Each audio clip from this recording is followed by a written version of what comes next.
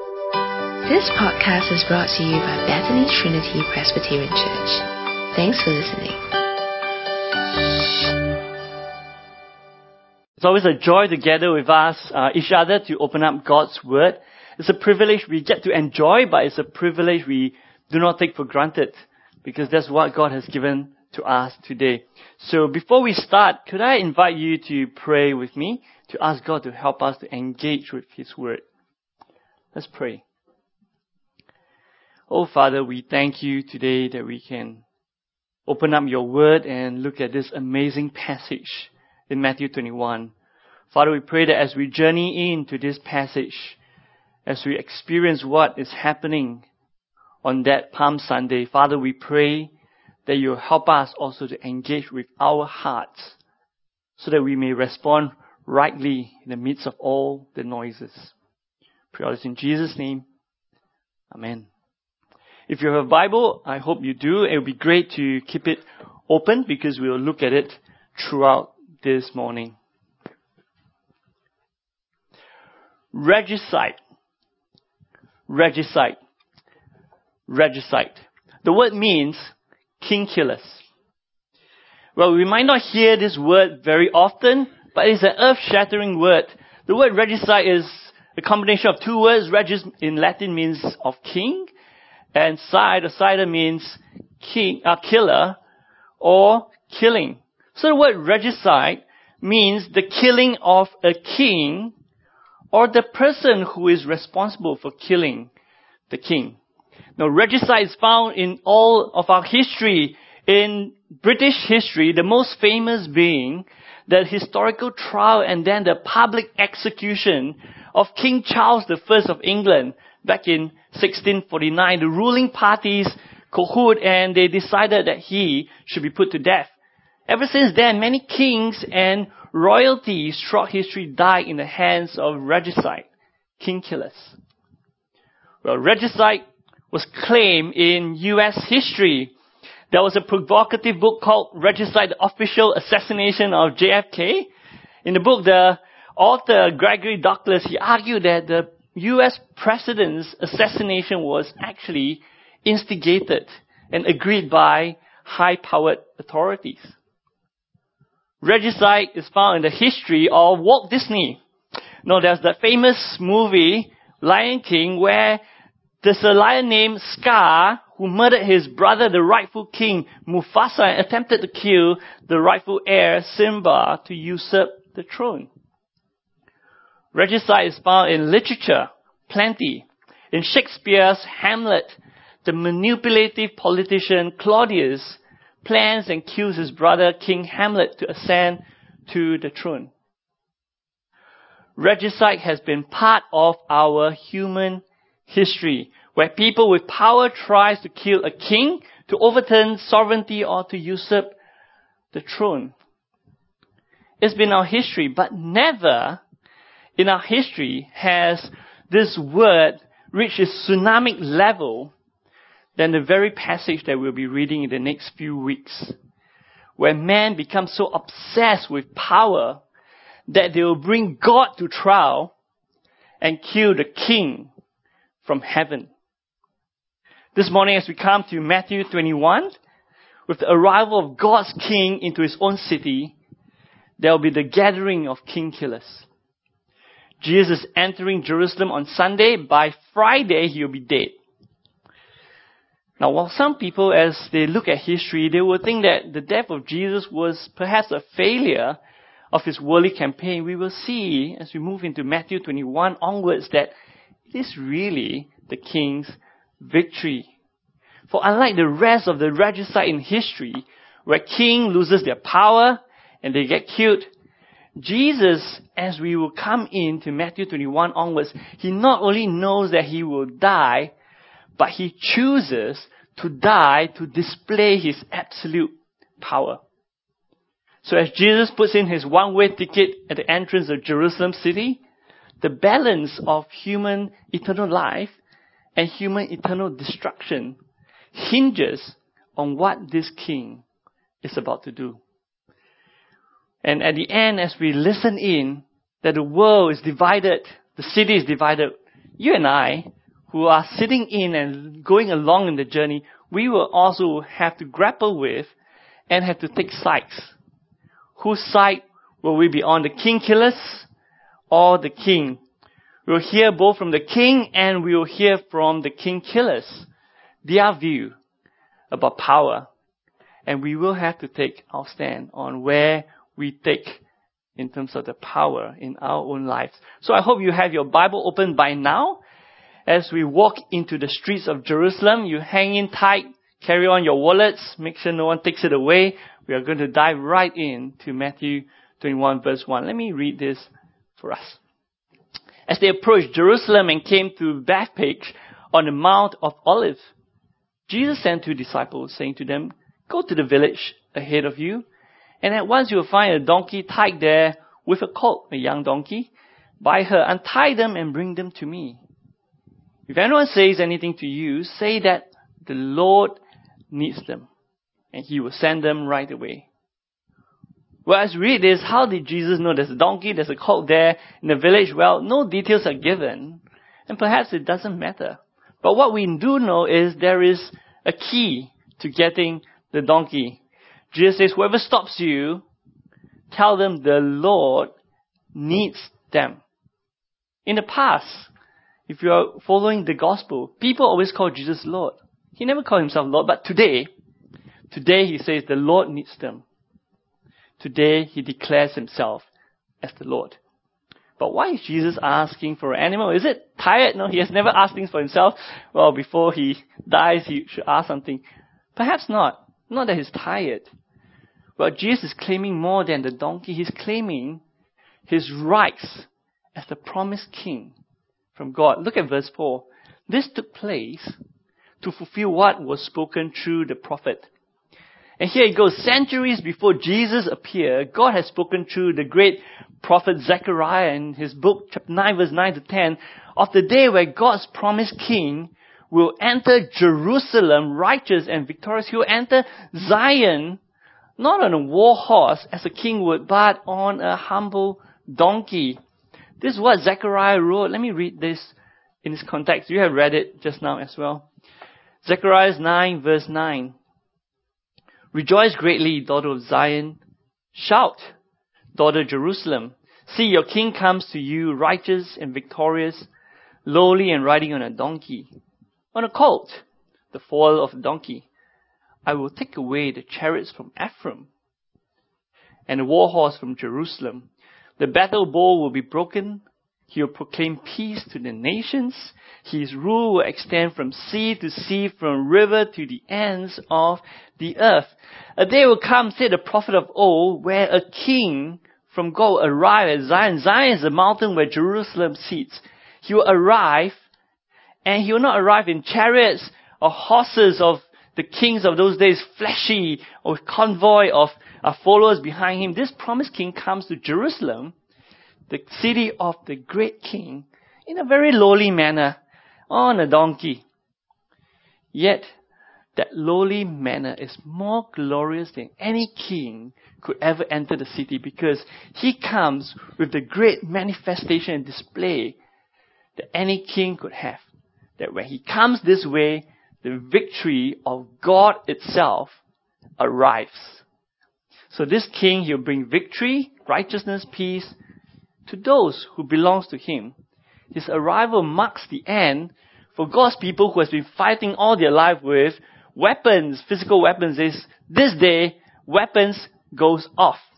Because this day, peace comes in. In fact, not just for the Jews. If you look at Zechariah, it's for all people, from one end of the sea to the ends of the earth. So anyone who stands on the king's side when he arrives gets what God promises.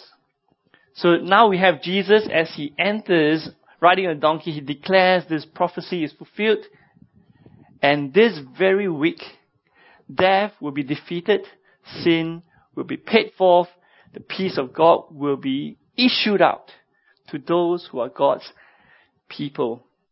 So Jesus, at his entrance, makes this claim as the promised Messiah. Now, if you're here following Jesus and the donkey or the colt, we start entering the city, and as Jesus heads into Jerusalem, you get pushed around because there were large crowds also gathering in with excitement to see Jesus. There's this large crowd following because Jesus arrived at the most important festival in Jewish calendar. It's the annual Passover festival. It's most important because this is that day that they celebrated for 1300 years, where God comes and brings judgment on his enemies, and he passes over judgment on God's people. Those who are declared God's people, God's judgment pass over them. And that festival has been celebrated for 1,300 years. This is no different, except it is very different. Now, as we join in, we get squeezed through the crowd. We start to see there are two groups of people arriving and responding to Jesus. The first group comes from downwards up the mountain from various cities and towns, because there are people who come for this festival.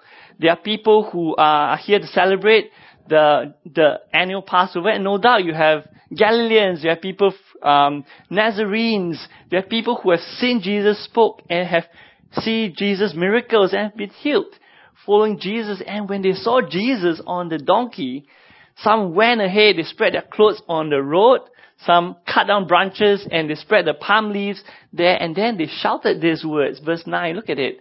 They shouted, "Hosanna to the Son of David. Blessed is he who comes in the name of the Lord. Hosanna in the highest heavens." This is, if you're a Roman, you may not catch it, but if you're a Jew, you're hearing that God is sending the man who will defeat enemies right there. But meanwhile, you have another group of people who are from the city. They look out their window and say, "What's this happening?" They haven't known Jesus very well, but they start to ask who he is. And look at verse 10 and 11. As he enters, the whole city was stirred, and people, some of them are not sure who he is, and say, "Who is this man?" And the crowd answered, "This is Jesus, the prophet from Nazareth in Galilee." So on one hand, you have a group of people crying out that he is the king, the son of David. On another group, it says, "Who is this?" They say, he's a prophet.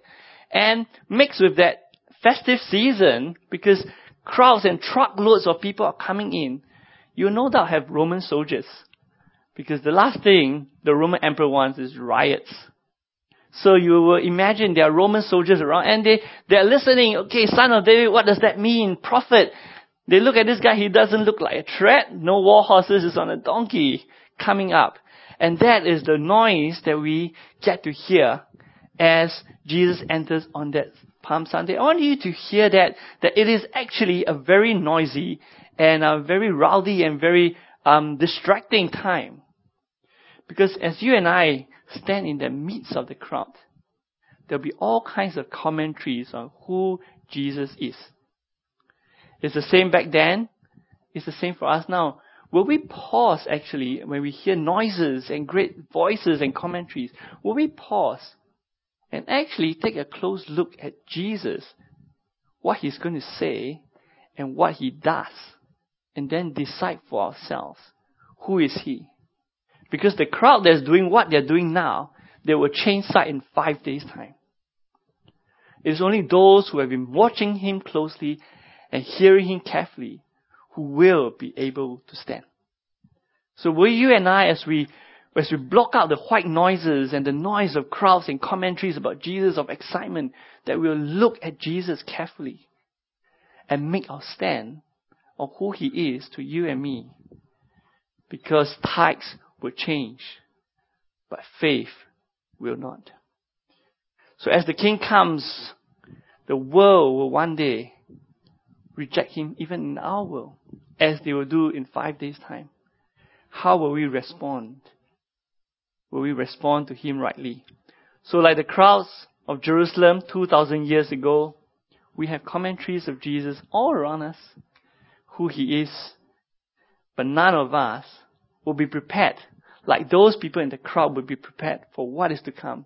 None of them will be prepared for what is to come in 5 days' time. But none of us here will be prepared when the king returns as well. Unless we are clear who he is and not be swayed by the white noises around us. Now we must move on because Jesus has already passed the city where I'm talking to you, and he has headed towards the temple, which is the central point of the whole city of God. Not the king's palace. It's the temple, because that's where God's name resides. And so look at verse 12. The king enters the temple courts. Jesus enters the temple courts, and he drove out all who were buying and selling there. He overturned the tables of money changers and the benches of those selling doves. Now, as we listen to Jesus coming in and does this, it's actually a very loaded action. No one has ever done that.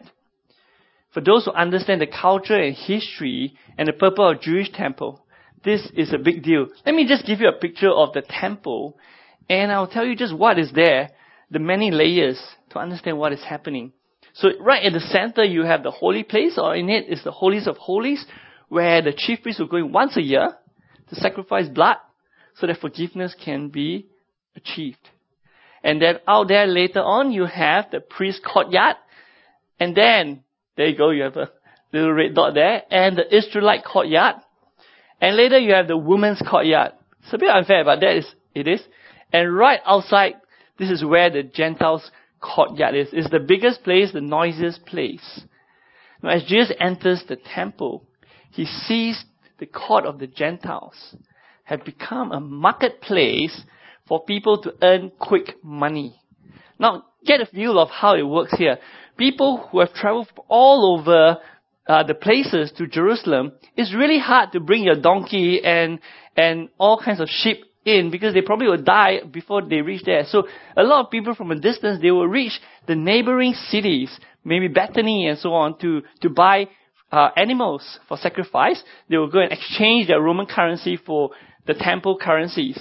Now, as this is going on, some business-minded people in Jerusalem says, hey, why should the villagers get all the profits?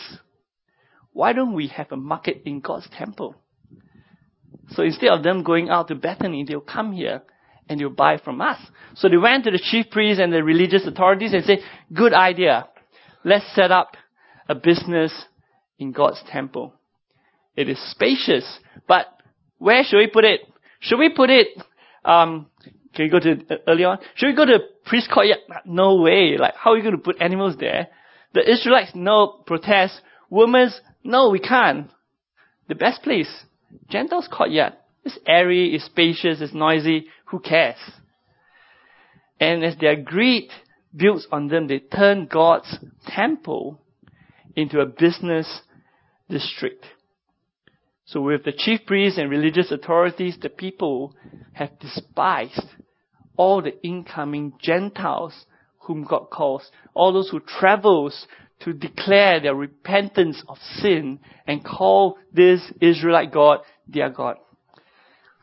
When Jesus enters here, he was enraged, and he comes in to reclaim God's temple and to bring out judgment. Because this is what God said in Isaiah 56. This is what Isaiah 56 said years back, that all foreigners who love God, who loves God, God will love them back. They will bring these people to his holy mountain, give them joy in the house of prayer. These foreigners, when they come to the temple, is a place of joyfulness where all nations can repent and call God, God. This is what Isaiah said in his prophecy. God said this, these foreigners I'll bring to my holy mountain. I'll give them joy in my house of prayer. Because my house will be called a house of prayer for all nations. The God who gathered the exiles from Israel, of Israel back home, God will gather even more to himself. That outer court is actually an extension of God's grace to Gentiles. Gentiles like you and me, if we were in that time, who are willing to turn from idolatry to worship God. But today, or at that time, it has become a marketplace.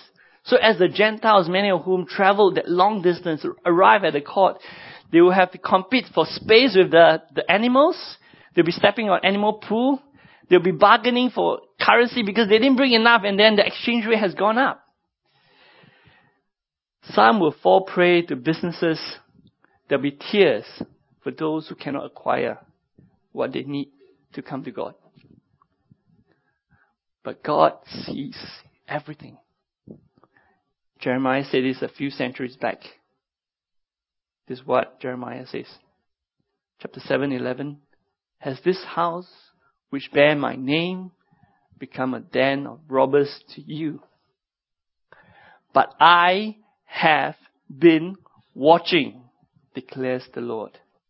And so Jesus, who had dismounted his donkey, entered the temple, he declared boldly, it is written, my house will be called a house of prayer, but you are making it a den of robbers.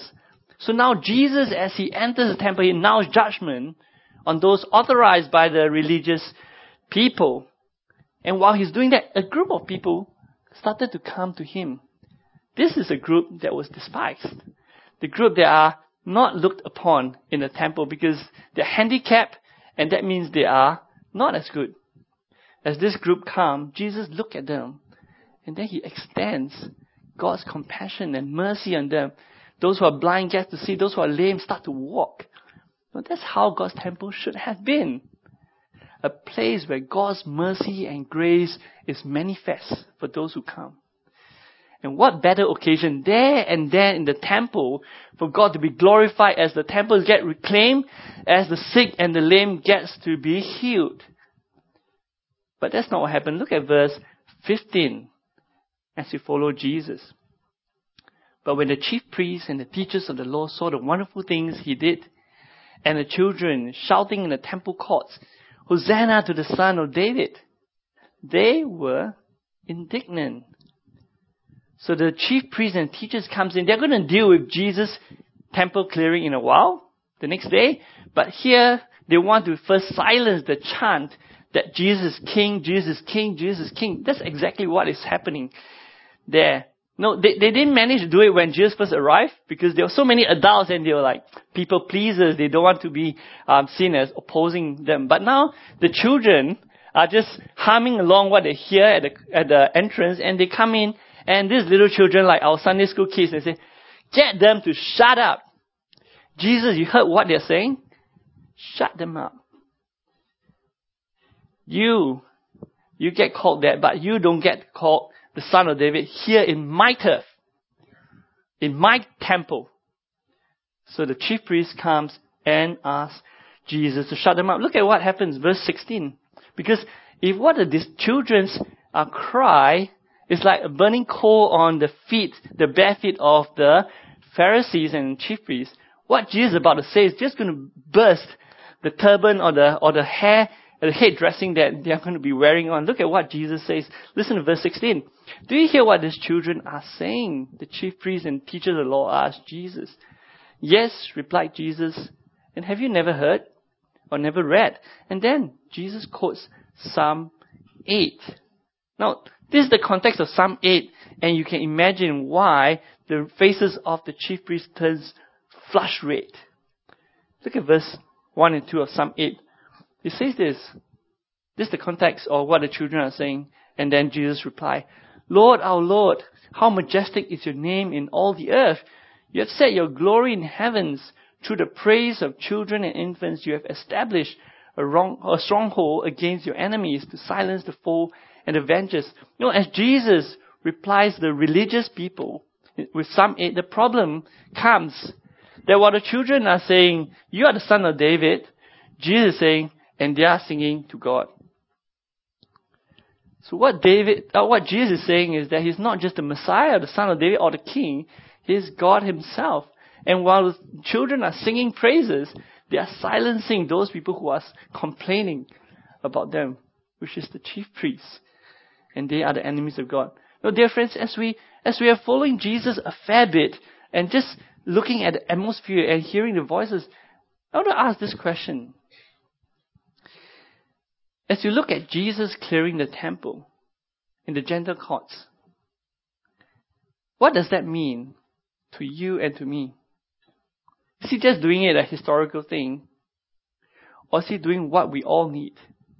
Is he also the one that clears the temple so that you and me can come to God? Because if he doesn't clear the temple, you and I would never reach God. Because we are Gentiles who have been despised and rejected.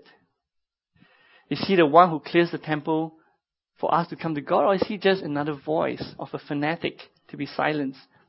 No, as we've been following Jesus a fair bit, it's a very amazing one day that's packed with stuff. That we do know Jesus is taking this one-way ticket in Jerusalem, but he knows what is coming and he knows who he is. Well, that's enough for the day as we've been following Jesus just on Palm Sunday. He needs to take a rest and we follow him out of Jerusalem to Bethany in verse 17. He heads off, have a night's rest. Monday morning early, he makes his journey back to Jerusalem. But on his way, he decides to give his disciples some private tuition. So look with me to verses 18 to 20.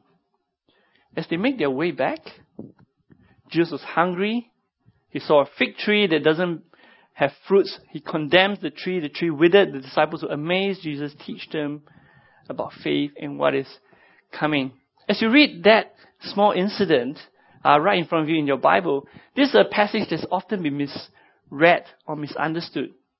I've actually heard atheists, when there was an argument, debate between Christian and atheists, and he brings this up and says this: how can anyone believe in a Jesus who is so self-centered? Just because the fig tree doesn't bear fruit, he abuses power and kills an innocent tree. If he can kill an innocent tree, who else will he kill? That was the actual argument heard from atheists pulling out from the Bible. He knows his word. But meanwhile, we also have Christians who read this and say, there you go, that is a promise for unlimited power. Grab this verse, you will have power to do anything and move mountains and dump in the sea. Except that we haven't seen any of that happen. Really. But both readings of the atheists or that view of unlimited power actually miss out the whole point of this parable or this incident. Because the Jesus who had fed 4,000 men and family and 5,000 men and family, he could easily look at a fig tree and say, hamburgers.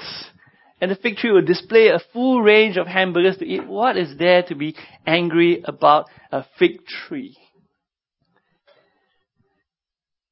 No, this passage is actually sandwiched between two events of Jesus going back to the temple. He has just gone there to the temple. He's going to go back to the temple right after that.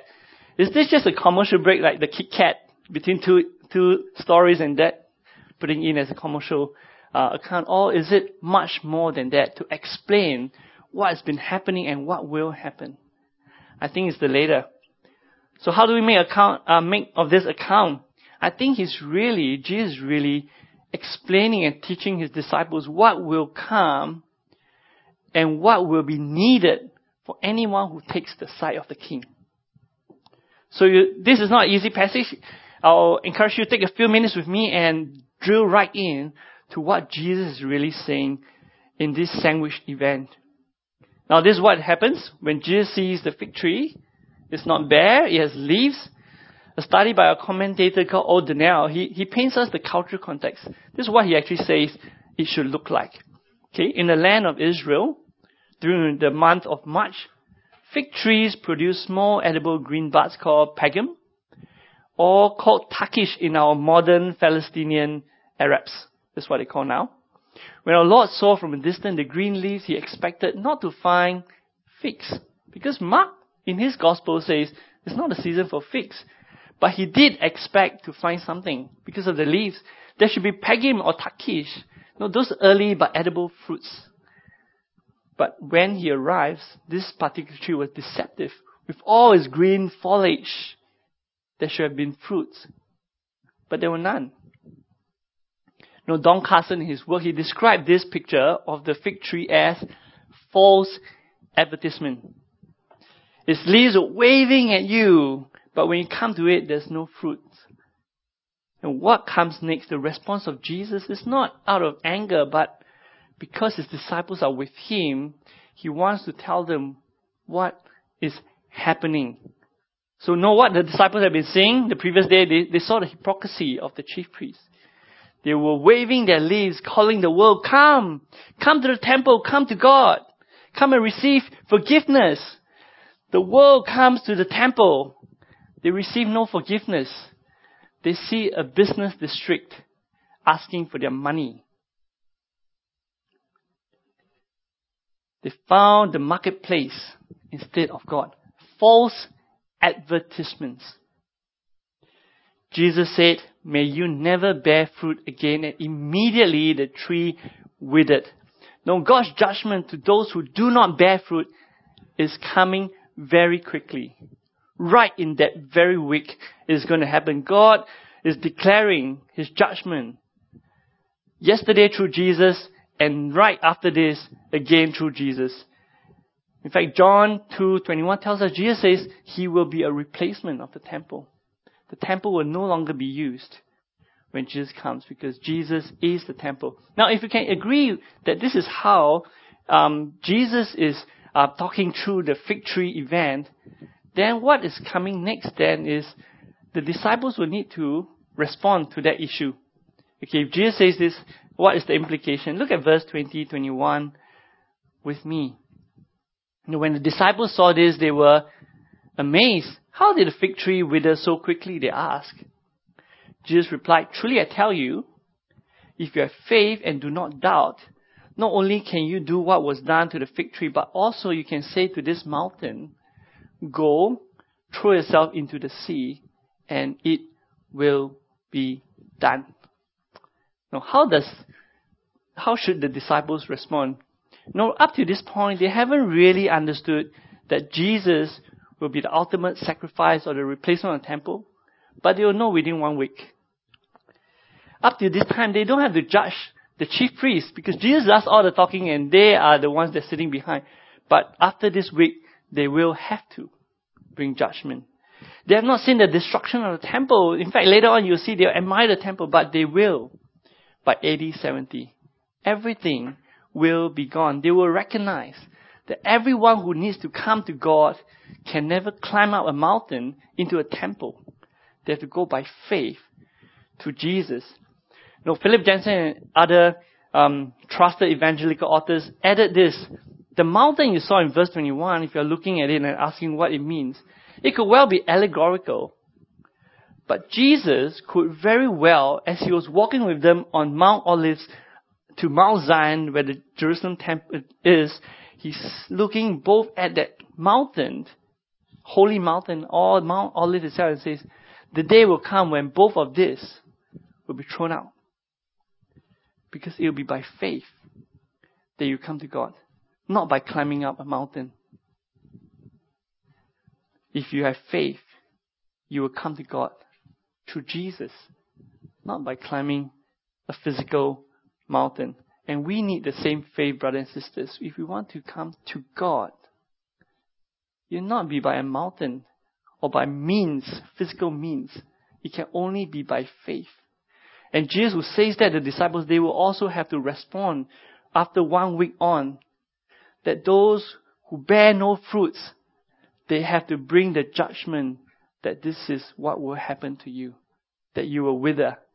In the past, no one has to do that. Jesus does all that. But from then on, Jesus says, you will have to do that. By faith, you have to do what I'm doing.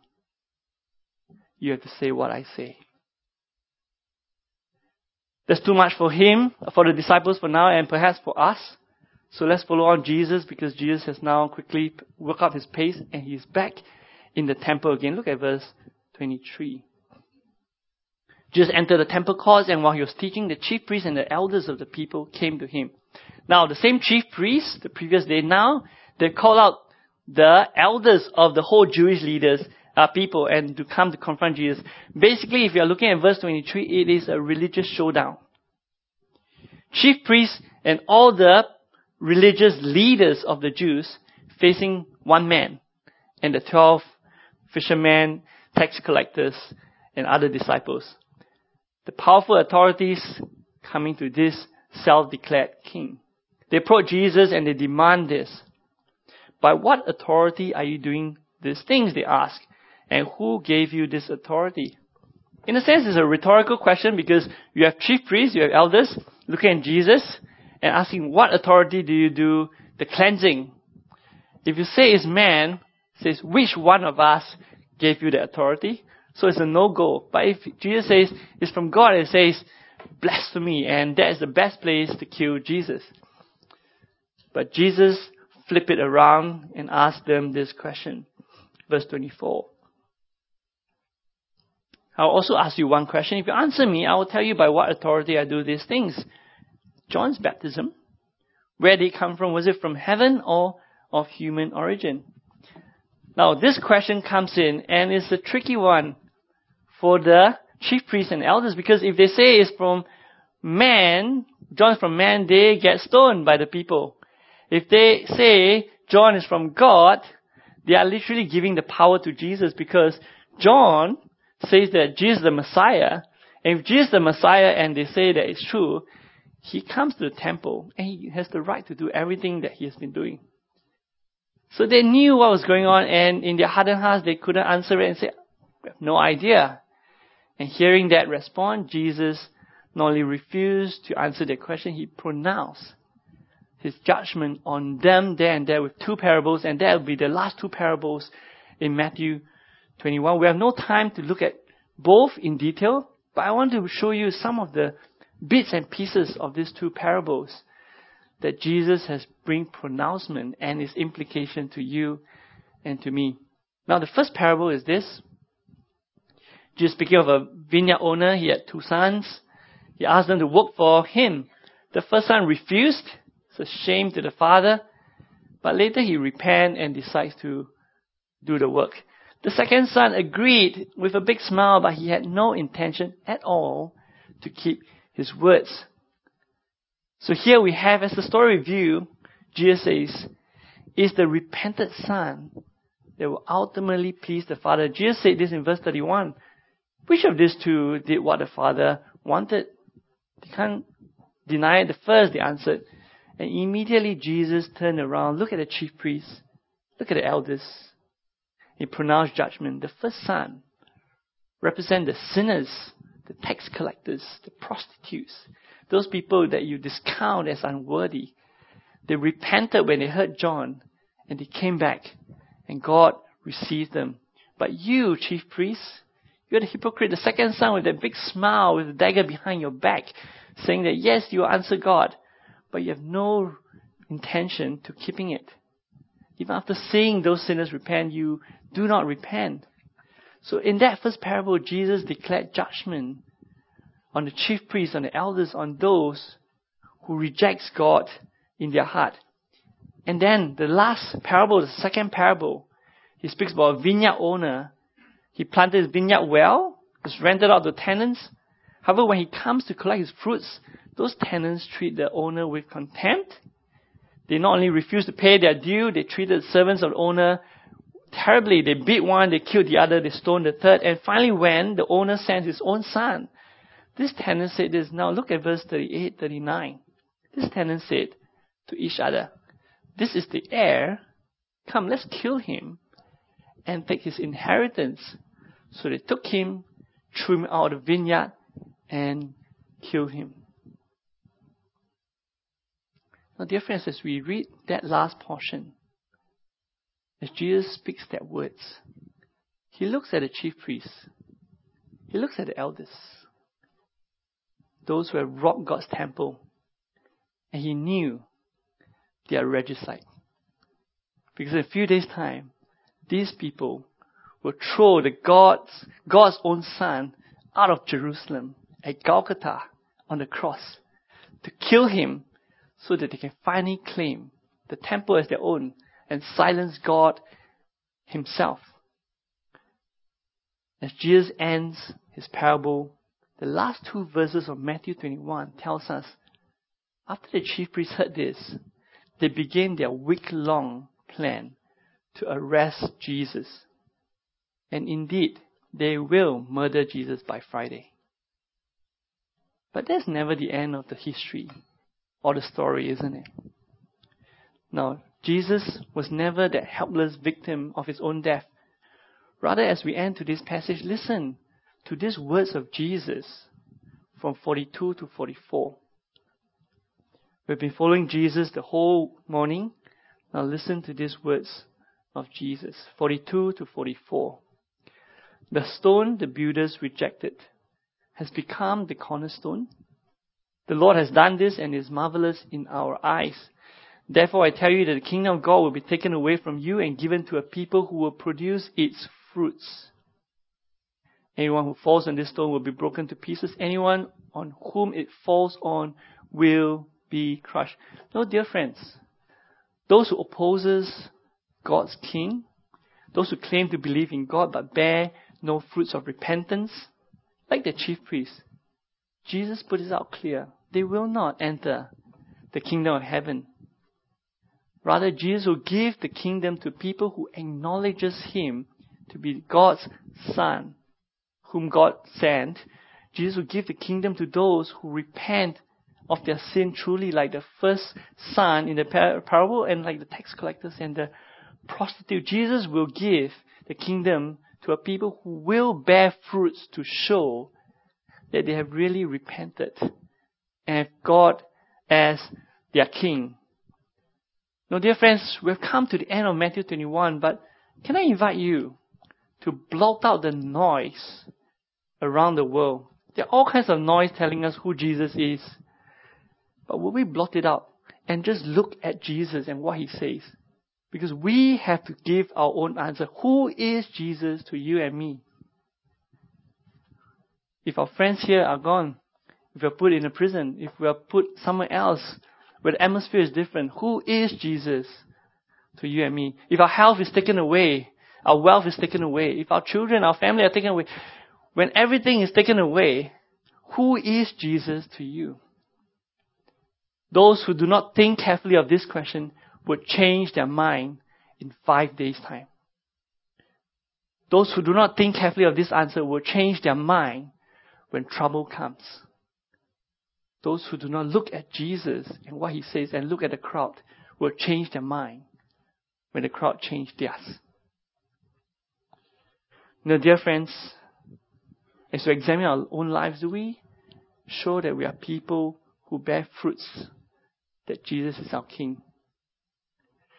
Do we look at ourselves and realize that we are people who will repent of sin when we recognize any? We do not hold our sins treasures to us, but we give to God for forgiveness of our sins. Tune out the voices around. Look at our own hearts. Are we willing to stand on the King's side when the regicide comes? When those in the world say, silence Christianity, silence Jesus. Which side will we be on?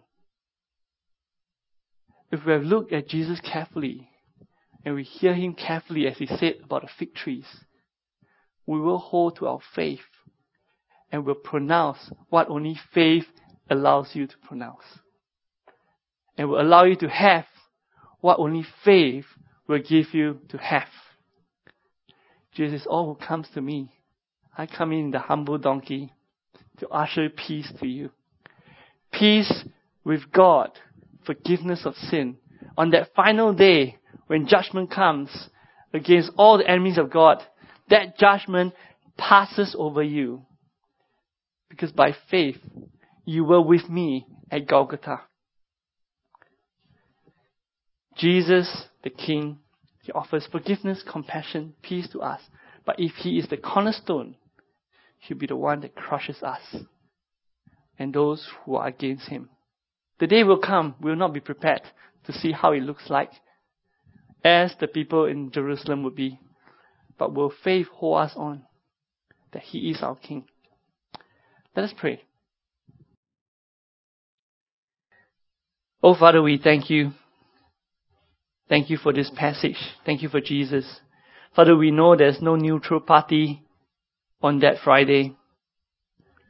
And we know there will be no neutral parties when Jesus returns.